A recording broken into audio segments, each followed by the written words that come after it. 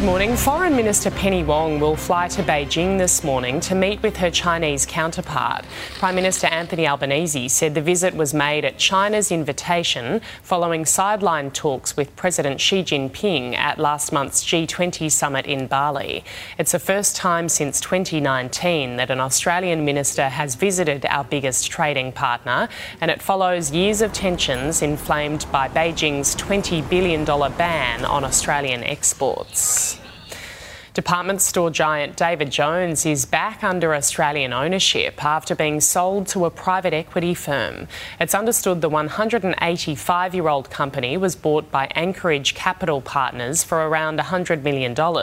It brings to an end the troubled ownership of South Africa's Woolworths Holdings, which paid $2.1 billion for David Jones back in 2014.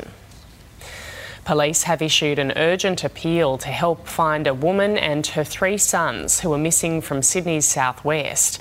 Elizabeth Harpley and sons Matthew, Christopher and Mitchell were last seen at a park in Campbelltown on Sunday afternoon. It's believed they may be with a 49-year-old man driving a red Jeep with Queensland number plates. Police say there are serious concerns for their welfare as the children have conditions that require medication.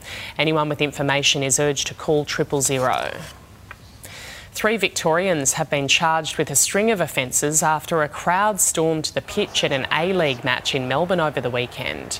A 23-year-old who allegedly threw a metal bucket at a Victory goalkeeper is facing 9 charges, including violent disorder, intent to cause injury and unlawful assault, while a 19 and 18-year-old are also being charged with separate assaults. They will face court in February. It comes as police release more images of people who allegedly took part in the pitch invasion. The federal government's new 5-star rating system for aged care homes has revealed some disturbing results, with only 1% receiving the top score of 5 stars. Most were acceptable with 3, but the industry is now on notice. Poor operators will be named and shamed. It's bingo day at this nursing home. 55. The aged care minister pays a visit, telling residents they're at the best-rated facility in Queensland. I think it's a lovely place. Others aren't so lucky. The federal government's new rating system has revealed that of the more than 2,500 residential aged care centres, only 1% received 5 stars. That's just 21 homes. The majority, 54%, received 3 stars, which is an acceptable quality of care, and 1% with a 1-star rating, meaning significant improvement is needed. This is an industry that has been in crisis, and I think Sunshine is the best disinfectant. We want this to really spark a discussion. It's based on factors like food quality, safety of residents, including instances of falls and injuries, weight loss, the use of physical restraints and medications, and staffing levels. Staffing is critical to everything we do, and we know there are real workforce challenges. The government is hoping the star ratings will shame some of the poorer facilities to lift their standards. But the opposition has questioned the accuracy of the system.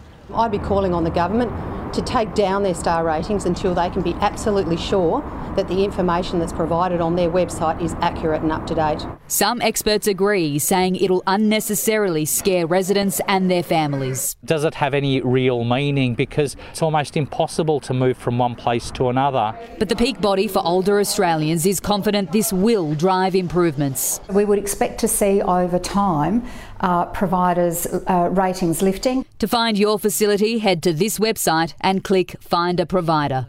Jennifer Beshwati, 7 News. A landmark deal aimed at safeguarding biodiversity has been struck at a UN summit in Canada. Nearly 200 countries, including Australia, have agreed to put humanity on a path to living in harmony with nature by 2050. The deal includes targets to protect 30% of the planet by the end of the decade. There will also be protection for vital ecosystems and the rights of Indigenous peoples. A group of interstate volunteers will spend their Christmas helping South Australians through their flooding crisis. A specialist swift-water rescue team has been deployed from Queensland ahead of the Murray River's peak. It's important to repay the favours. We've had issues in Queensland in the last 12 months where we've asked for assistance from other states and they've been able to help us, so it's nice to be able to return the favour. Flows are forecast to reach up to 220 gigalitres a day next week.